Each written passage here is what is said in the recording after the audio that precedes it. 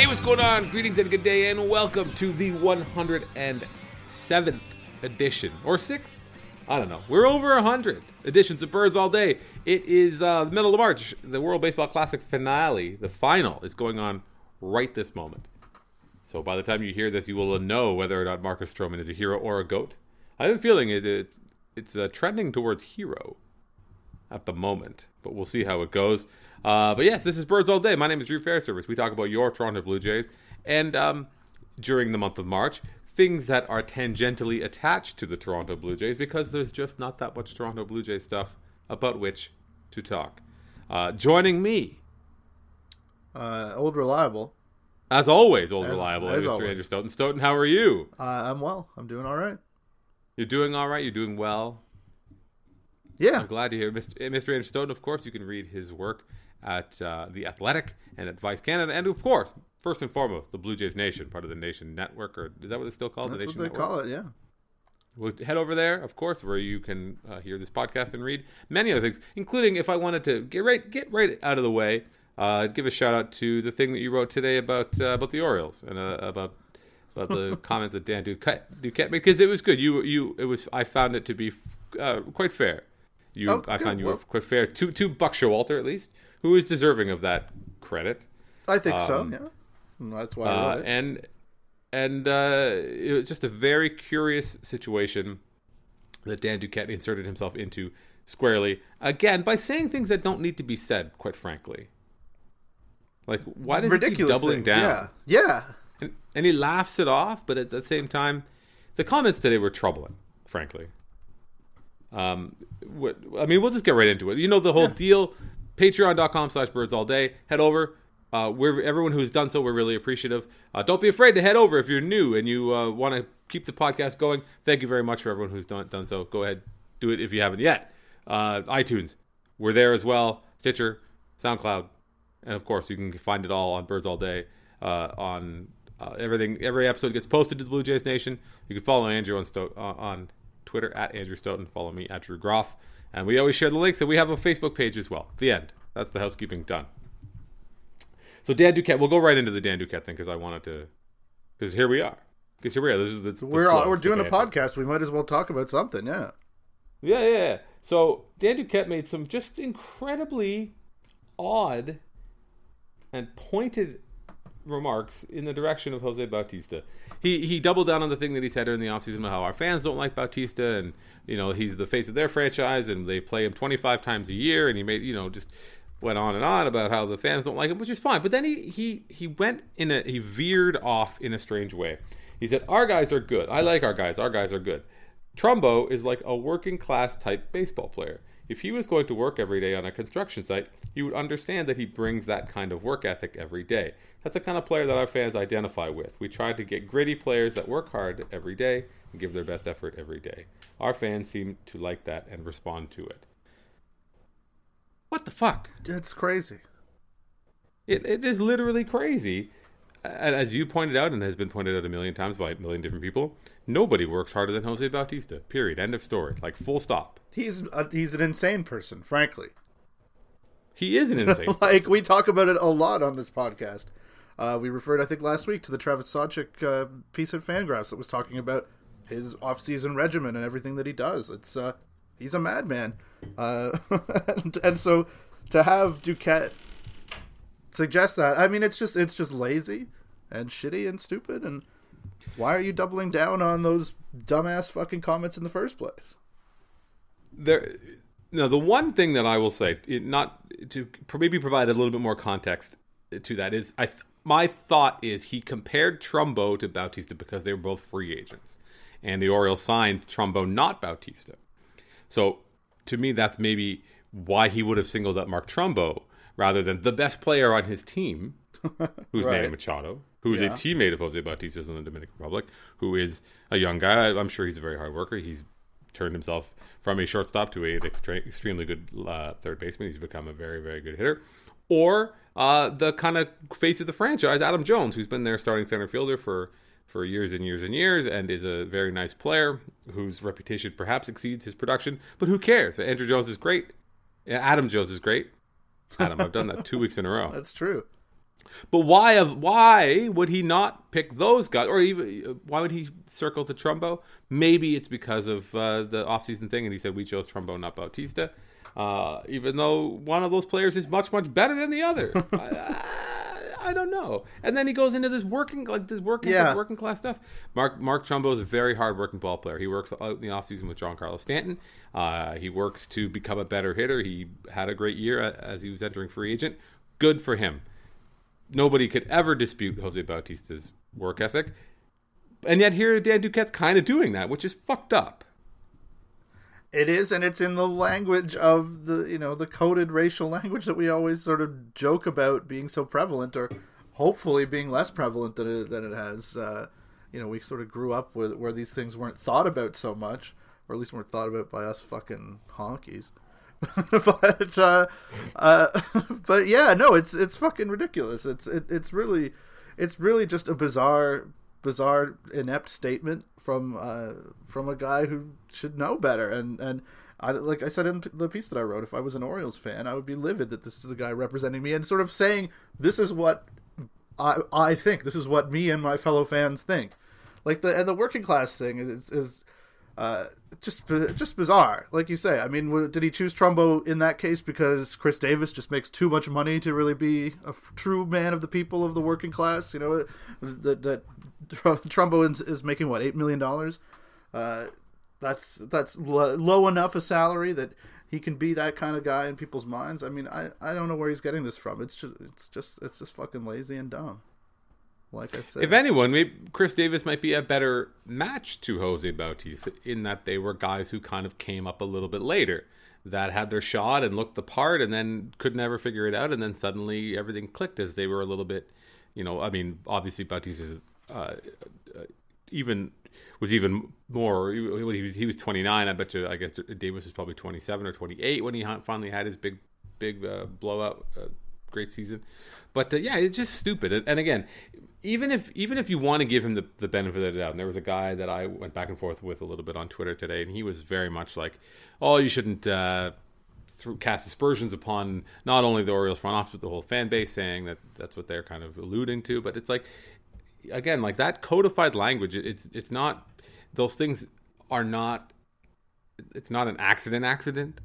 Even if you can only like take away or just assume, you have to be really willing to give him the benefit of the doubt there, and I don't know that he deserves it. I think is kind of my bottom line on it. It's just idiotic. It's just stupid because not only he's the general manager of the Orioles, and the Orioles are bullshit.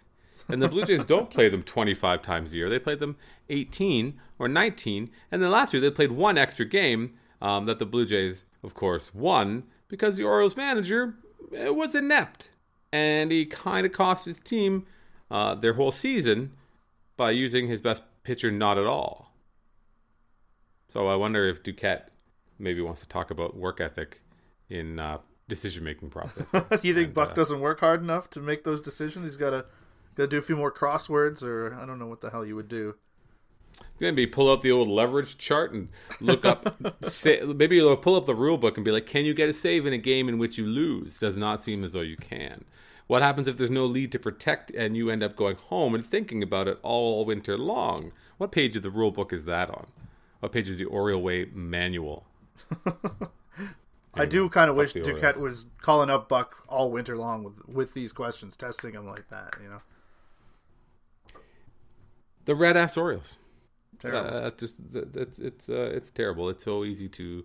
I mean, it's not easy to dislike them. Manny Machado's amazing, and I got a lot of time for J.J. Hardy and Adam Jones, and obviously Zach Britton is a monster. But at the same time, fuck them so hard and long into the night. Yeah. Red Assery is going around. We mentioned Marcus Stroman, who's pitching for the Team USA in the World Baseball Classic. His teammate Ian Kinsler had a bit of a clownish statement that everyone has blown up, which is another one of those, like, this is the thing that people are going to talk about in a codified language. What he's saying, like, when I grew up, Ian Kinsler, or where we were raised, it wasn't to show up the opponents and not to do cool, fun things. It was mostly about like putting your head down and go for this weird false stoicism thing. which is very interesting because his teammate for tonight, Marcus Stroman, is the opposite of all of those things. Marcus Stroman is not stoic or quiet. He's not afraid to show people up and have a good time, which is kind of why he's insanely popular and people love him. Because his personality, if anything, outstrips his abilities on the field. Who cares? It's great. He's going to be pretty good. He's going to have a good year. Relax with the outstripping of the abilities on the field.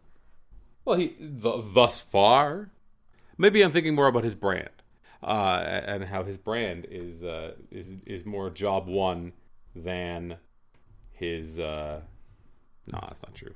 No, nothing comes before playing. Nothing comes before performance. But Stroman is a guy who he has heard that sort of criticism before about not playing the game right or playing the game the right way, not playing the game the white way, as it turns out. It would be difficult for him. Yeah, it would be. I don't know. It's just more dumb red assery that is sort of the thing that we talked so much last week about TV access and getting things. Letting people watch games and what's going to hold the game down in the future.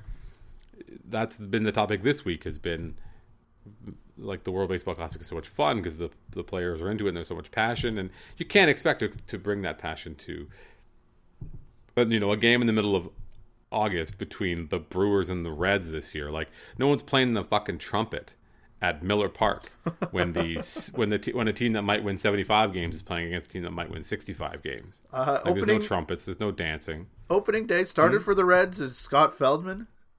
Was that a fake tweet? I don't even think it was. I think that's really that was real. Yeah. What the fuck? They're bad. They're really bad. They're rebuilding but they are not even at the beginning of that rebuild. Because who did they have to trade? Joey Votto. They didn't even have the assets that like the White Sox had to trade off. Oh, not even. So they have Joey Votto, which you're not going to get shit for him because you've got $170 million that you owe him. Yeah. Or whatever it is. But my God, opening day starter, Scott Feldman. I know Scott Feldman's had a little bit of a better career than what we saw in Toronto last year, but my Lord. There's no excuse. Like there's no way to dress that up. The Reds have, and Anthony DeSclafani would be the starter. I think he's hurt though. Whoop-de fuck, yeah. But even that, how much better is that? How many like low level XJs do you need? DeSclafani's pretty good. Those guys from that. I do believe Drew Hutchison started an opening day for the Blue Jays. Not that long ago either. Yeah. It's easy, but the thing is, there is no one who's any better on that Reds team. The Reds are, that guy Robert Stevenson. He was like their big prospect forever, and then he's like every year he just slides further and further down. He Snyders further and further down the top 100 prospect list to the point where now he's like just another Brad Lincoln, out there on the. It got dark. But yeah, Marcus Stroman, his name is on my list here. He's very good. Yeah. A lot of high hopes for Marcus Stroman. We've said this before. He looked so good against the Dominican lineup. He did not look so nice his last time out. Yeah, the first game against Puerto Rico. Yeah, got hit around a little bit. The Puerto Rican team is ridiculous. Yeah, but now here he is. So far. I don't think I watched that game, to be perfectly honest with you. I remember seeing the line of it afterwards. They were saying at the start of the broadcast tonight that I think it was 6 straight hits to start the game that he gave up. That's how he gave up 4 runs in the first inning. But they were all it wasn't like rockets to left field. I think it was just balls that managed to go through and you obviously can't say that he pitched well if he gives up 6 straight hits. At some point, something's going to give, but apparently it wasn't as bad as the line made it look. But apparently he's dealing tonight. He has not. I came here to podcast. I came in the little nook that I use, and I'm like, I'll just while we're podcasting, I'll just throw the game on my phone. I can watch it on my phone. Oh, right, yeah. No, I can't. You, sir, cannot. I know. This was last week's episode, but. Still, come on. This is bullshit. It is. It actually It actually is. But yeah, all systems go. And Aaron Sanchez had a nice outing against those same Orioles just the other day. He gave up a home run to Chris Davis. It's almost like the Blue Jays and the Orioles are very closely linked and will be forever. But yeah, I guess we're at the point in the spring where start to exhale a little bit, be looking around, be like, okay, so far so good. Devin Travis is coming back and getting back into action. Josh Donaldson's getting back to action. The pitchers are sort of ramping up. There's been some talk, I guess, about Marco Estrada's velocity kind of being up a little bit, and him doing that athlete thing where he reveals, oh yeah, last year I was barely mobile. I was like in traction, and then I was on the mound. So that you just take the good, take these little good omens that come here and there. The outfield's a little banged up still, I guess. Bautista's been slow to come back after the World Baseball Classic, and Melvin Upton, who was representing his home planet during the World Baseball Classic, but was unfortunately not been playing as much recently. Yeah, he hurt his shoulder. That's an interesting one to me. He hurt his shoulder, but it's minor. But it's his shoulder, so we haven't seen him since he did it. It could there be more there than they're saying? I don't know. It's really tough to gauge during spring training because it's especially in the early days. Well, I'd be playing if it was the season. Right, is the thing that you'd hear, and they're all looking for days off. Yeah, they're looking for days off. They all hate spring training, and don't we all? Frankly, we all do. Everyone looks forward to it because it's fun until it isn't. You just run out of patience with spring training, and the World Baseball Classic is a bit of a nice distraction from it, even though it still has a spring training. Like, you can't wash the stink of spring training off completely. It's still there, right? When the pitchers are all in these tight pitch counts, or guys are here and there, or they don't look quite like themselves. They like Nolan Arenado, I think, is struck out in 5 straight plate appearances or something like that. No, he bunted. Oh, good. Nolan Arenado bunted. Seems like a good idea. Well, actually, that's another thing on my list. We'll have to come back to that. Okay. But just to make sure you get everyone healthy, get the things sorted out, get the guys the work that they need or they want, depending on who it is. You get to see the kids sort of are starting to make their way out of camp now. Guys are getting cut, and Rowdy Tellez is gone, or whoever else, Anthony Alford got cut, and then that's one of those things where the people who don't follow closely are like, why'd they cut this kid? He's got hitting 450 in spring training. They should give him a chance to make the team. Those are fun conversations to have at work. Or I remember working in an office having to have those kind of conversations. It sounds horrible. Yeah, it's not so bad. We had a thing at my office this week for whatever reason. Everyone had to wear like sports gear, and I can't help but wonder. That's fun. It was for a hoot. It wasn't. It was for a reason. It was okay. It was for like a pitch basically. Okay. But I really think that maybe now the world that I live in is very cloistered and tight, but there was a lot more like soccer and basketball gear than there was hockey gear in the office, is what I'm going to say.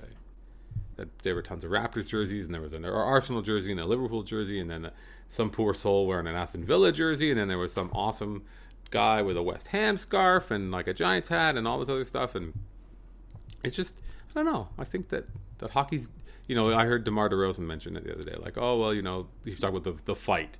And the Raptors got in a big fight with Serge Ibaka and Robin Lopez or Brooke Lopez, and DeMar DeRozan's like, yeah, the fans liked it because it's like a hockey thing. And I'm like, I don't think that Toronto's a hockey town anymore.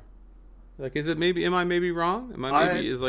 I don't think you're wrong. I mean, Lord knows I don't really have my finger on that pulse, but like, you have children. It is expensive to have your fucking kids in hockey. Like my youngest daughter plays hockey. Crazy. Oh yeah, so then firsthand that it's fucking crazy. But even that is a little bit removed from the Leaf experience, and it's because the Leafs have been bad. I think that if they make the playoffs this year, that would be really interesting. Or if they are able to improve, maybe like next year, if they do something that's going to make the team that, take it to the next level. Even then, so if maybe the Leafs make a big signing or like have something else, even then they would almost be as good as Montreal has been for like the last 10 years. A big step up for the Leafs. I think that's really something for them to look forward to, being almost as good as Montreal has been literally for like a decade. Yeah. Which would be good. Which is good. Which is really something that you look forward to. Yeah, I think so. I don't know, but is it younger people maybe not get into the game the same way?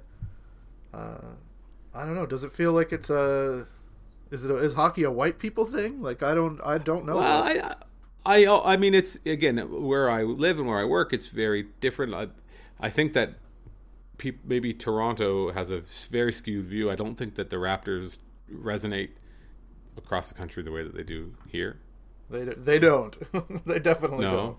Yeah. But I mean, I remember even when I was young, before there were Raptors, basketball was huge in like Newmarket. I remember driving when my parents first moved to Newmarket, and there were basketball nets everywhere, like every house. Kids love basketball, and I think it's sort of like it's come up, and like those people are now me. And then my oldest kid, she loves basketball, and she has like Raptors hat. She likes to say that she likes the Leafs because she likes to troll me. Which means I've done something right as a clearly. Parent, but I don't know. It'll be interesting to see. And I think that it's more wishful thinking than anything, and that as soon as the Leafs do get to that next level, or if they are able to, I don't know, win a playoff series once ever, or hold on, like keep a 4-1 lead in place. Okay. It'll all wash everything away. All the gains made by TFC and by the Blue Jays will all get washed away in a sea of Austin Matthews jerseys. I don't think they will. I think you're onto something. I don't think that will. I mean, I think the Leafs will still be a huge thing. I think if a Leafs playoff game is up against a Raptors playoff game for some dumb reason of scheduling, the Leafs are still going to be the biggest thing. But I don't think they're going to kill these other sports. I think. I don't know. Maybe I'm just putting too much of my own self. I'm 3 for 3 watching TFC games this year, really? Which is something I've never done before on a regular basis. I've sort of paid half attention to them. We'll see how long it lasts. The quality of the soccer is not quite the same as watching Barcelona and Real Madrid, but of course it's not going to be. Even watching that Liverpool Chelsea game on the weekend, or whoever that was, City or whoever the fuck it was. But still, I mean, it's a pretty good product. It's been pretty entertaining so far, and having them go to that championship game and the excitement that was there last year, kind of, I don't know. I'm one of those people who the TFC thing was just built for me. Like I was, a soccer fan in Toronto looking for an outlet, and the experiment, I don't know if you recall, went horribly awry for about a decade. I'm the same way. I see why, and I saw somebody tweeting the other day about people, just the number of people asking to turn on MLS games in bars, or the number of people. People are more engaged with that sport, I think, than ever. And I think the Raptors are an enormous thing in Toronto that I think people outside of the city don't necessarily see. Like if you're going downtown and looking for a spot to sit at a bar and watch a Raptors playoff game, like good luck. Like you got to get there early. It's an event that's going to pack in people. So I play basketball every Tuesday night, and the Raptors played a ton of playoff games on Tuesday nights, and there would be nights where guys wouldn't come. Like we were having trouble getting people together because all the guys, I mean, obviously that's a self-selecting process or issue, but like the guys who I play basketball with did not want to come and play because they would rather have gone and watched the Raptors, which I don't get. I'm like, I'd rather play the sport than watch it, but what do I know? Bringing it back to baseball a little bit, and I think the success of the Blue Jays and the sort of fan base that sort of came, it is interesting. As a bit of a segue, a lot of other teams around baseball, especially bad teams, and the Cardinals, are doing like a monthly ballpark pass thing now. Yeah, they're offering like those sort of 500 levels. You'll get a handful of seats for a really low price, and I think that maybe the people who again like yourself and myself and people that we know who are in our age cohort, who may have been like younger and in their 20s and single or whatever, or and living in the city, and that was a bit of a gateway thing to bring the Blue Jays to people who wouldn't have ordinarily have cared about baseball. And now that's like 10 years on, it's sort of taken hold, and obviously the success has made a big thing. So such that I joke about the Leafs and make corny, predictable jokes about the Leafs' success, but at the end of the day, I don't think any Blue Jays fan needs to be insecure about the success of the Blue Jays or about the identity of the Blue Jays or the Blue Jays' place in this city. I think that it is, and the Blue Jays have an advantage over a team like the Raptors in that, like, the Blue Jays they span their success and the energy spans coast to coast in a way that maybe the Raptors don't, and the Leafs obviously don't because of there's 8 teams or whatever. But I think it's the end of the day, it's a good time to be a Blue Jays fan, unless you don't have cable. Yeah, that sounds about right.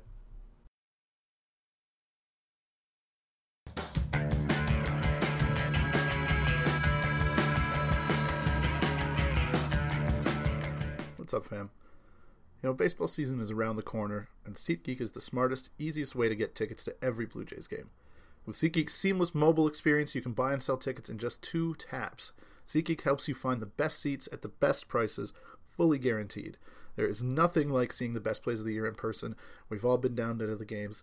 It's an incredible experience. With the Blue Jays, when they're great, you want to be there. You want to be there in person. You want to be in the stands. And SeatGeek will get you closer to the action for a great value.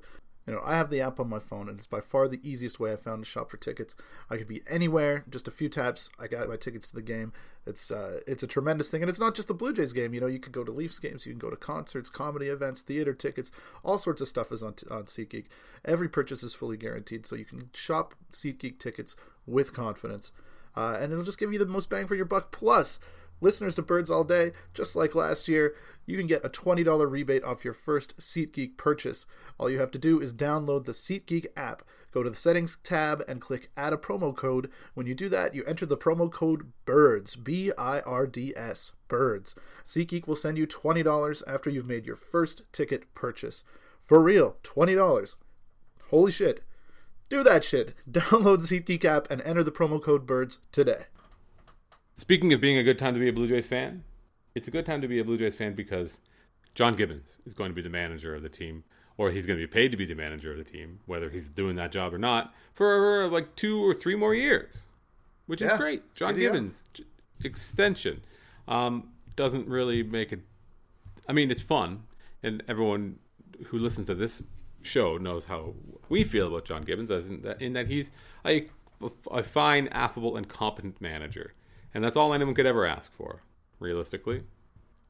Yeah, they're not going out there and winning you 20 games in a season, right? I mean, they're affable, confident, a calming presence. There's so much intangible into what goes into it, what makes a manager and what a manager's job is, and there's so much that's maybe not intangible, but that is unseen by the fans. That it's hard for me at this point, at least, to get really worked up about somebody unless he's consistently doing the wrong thing, consistently making mistakes that are very clear. And when John Gibbons makes mistakes or makes decisions that are not what the majority of people would do, there's still a lot of a coin flip element to them, I find, and there's probably justifications for them. It's not he's not just doing egregious nonsense out there every night. So yeah, he's Gibby. Come on, you gotta love it.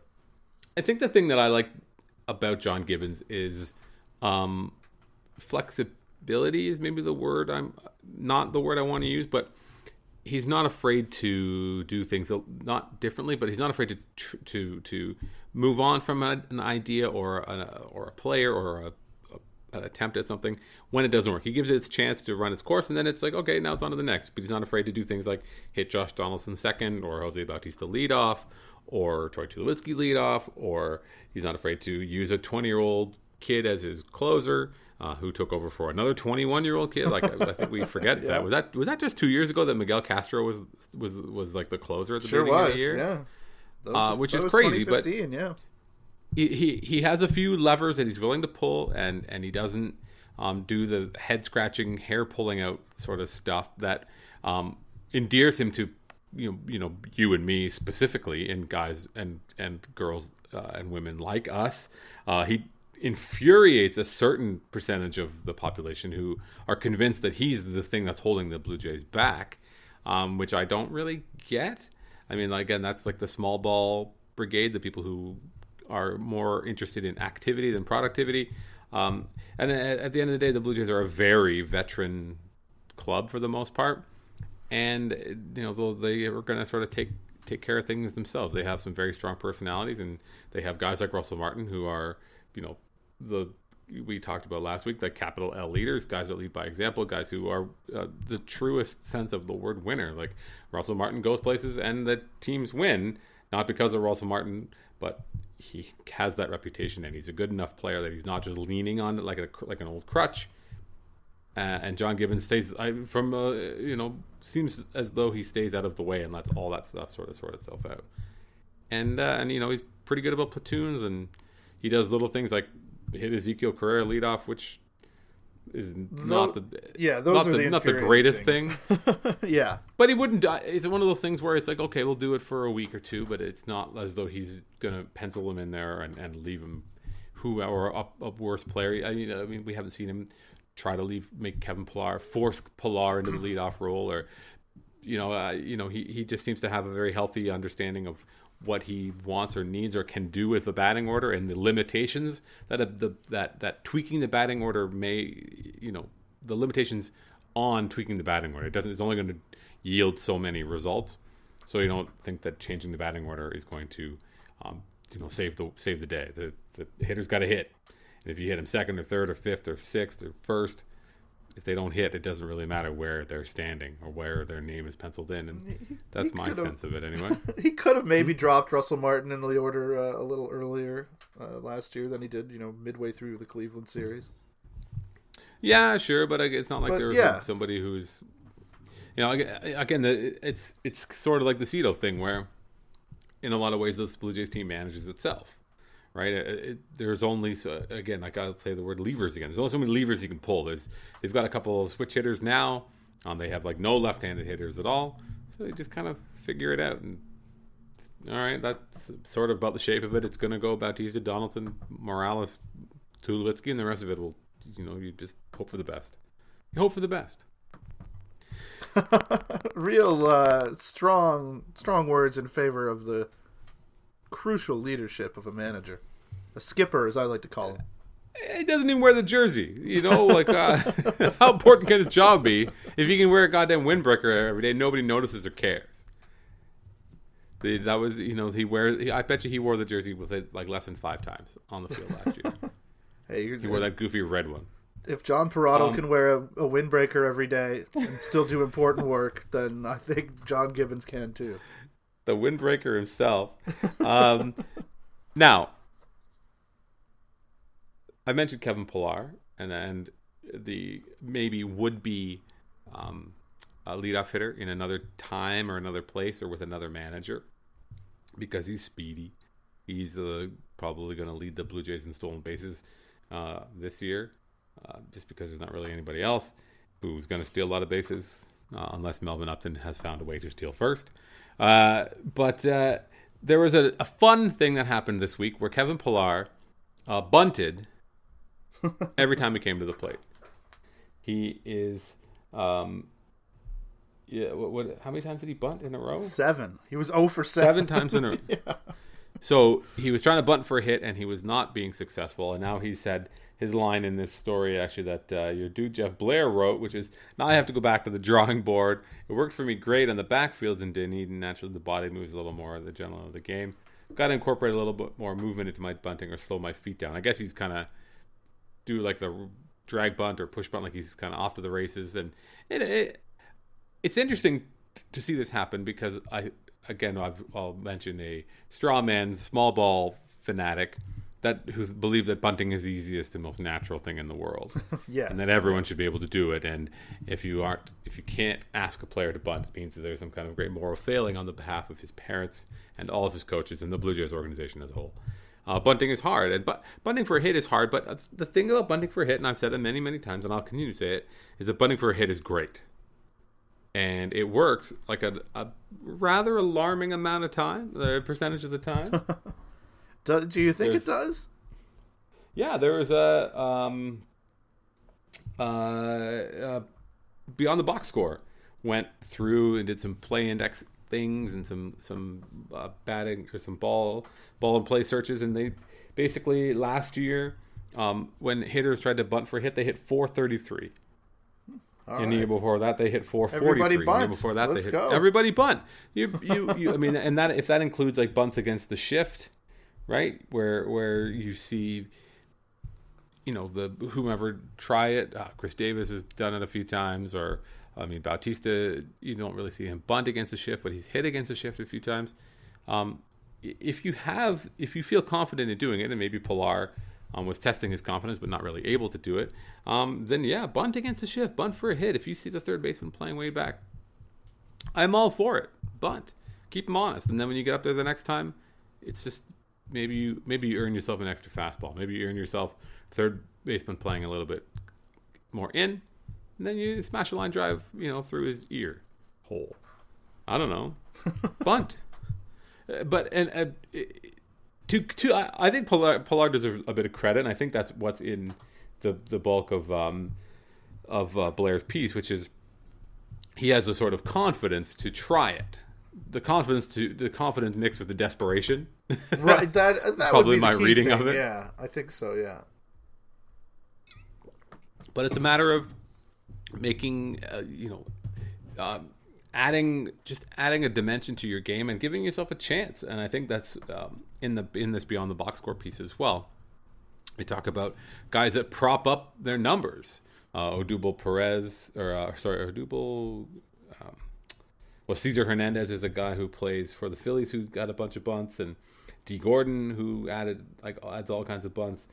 Odubel Herrera, I guess he's the Phillies center fielder, and he bunts sense, a lot. And it's almost like free money. It's just cheap little hits, but you didn't make it out. It is. I'm going to say it is, but I mean, it also is terrifying that at this stage in his career, Kevin Pillar feels he's out of, he's so bereft of ideas. He's like, well, guess I'll try bunting. I can't actually, hit my way onto the bases, at a rate that's going to keep me viable as an everyday player. He sure as fuck doesn't take his walks, and I think there was a good thing at Baseball Prospectus Toronto last year. About how maybe he shouldn't, maybe he is successful in his approach a little bit, and I don't know if you can just ask him to, just start taking more pitches. So, that would be a big change of an approach, but so is this idea that he's just going to become a bunter. And like you said right off the top, like it's one of those things where people just assume that a bunt is going to be, easy to do and laid down by everybody, and, anyone in Little League can lay down a bunt, and we've seen over the years that that's just not the case. And these guys at this point in spring training, I think guys are like, well, is that a valuable use of my time? Is that going to really become a weapon for me, or should I continue to try to get into my rhythm, continue to get ready for the season and to do the things that have made me successful? And the guys who are doing crazy shit like Pilar is doing, I think you're right that it's admirable, and he's a guy who I respect a lot for the way that he made himself into an elite defensive player. Coming up as a prospect who was never thought he was going to be one of the, in the conversation for the best center fielder in baseball. Like, that would have been crazy to think of.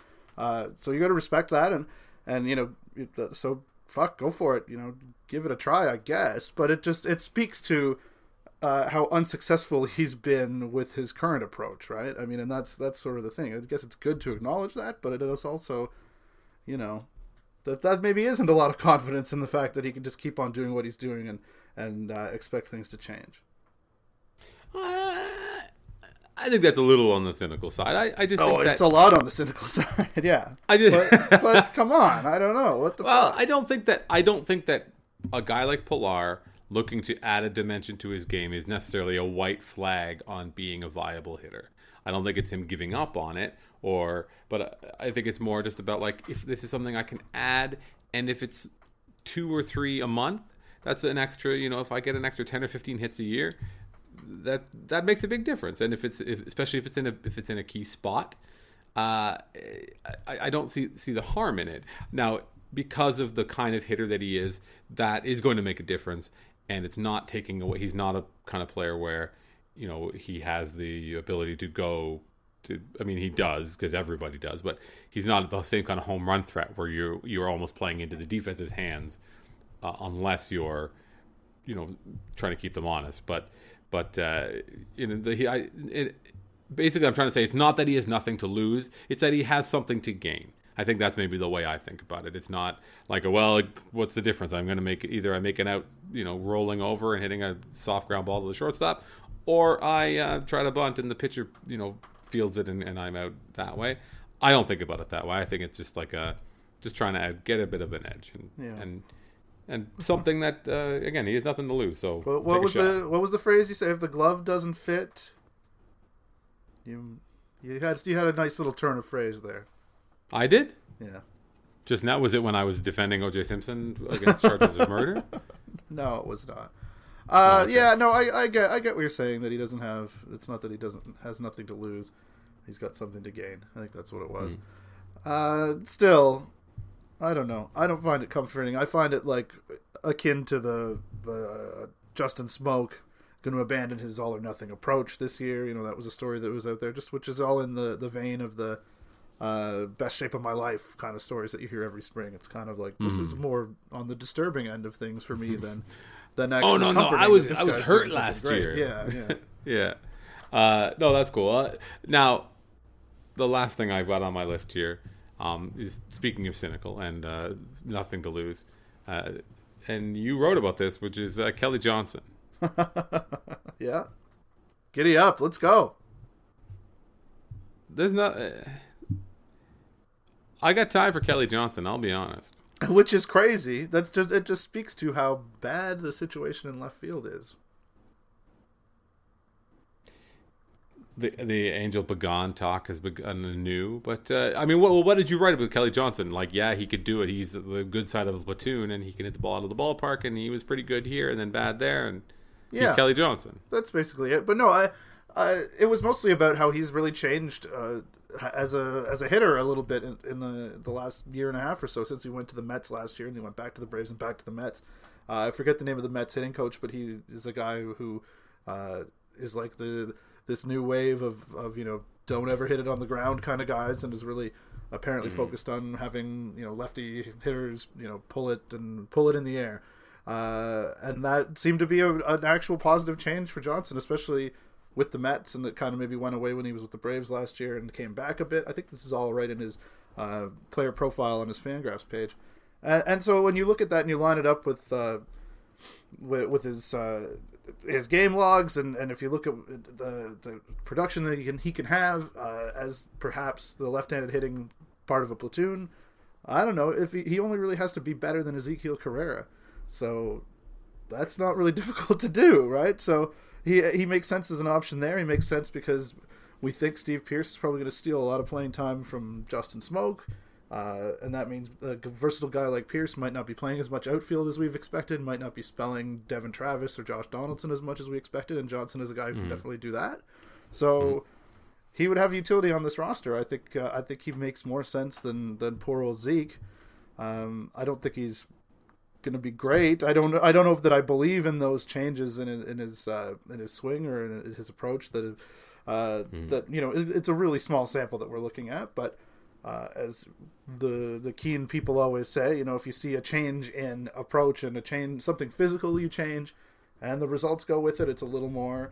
There's something more to believe in there than it's just, he suddenly got better the last couple of years without having anything to sort of tie it to. So even though the sample's small, I think there's hope that he's a guy who could maybe do something.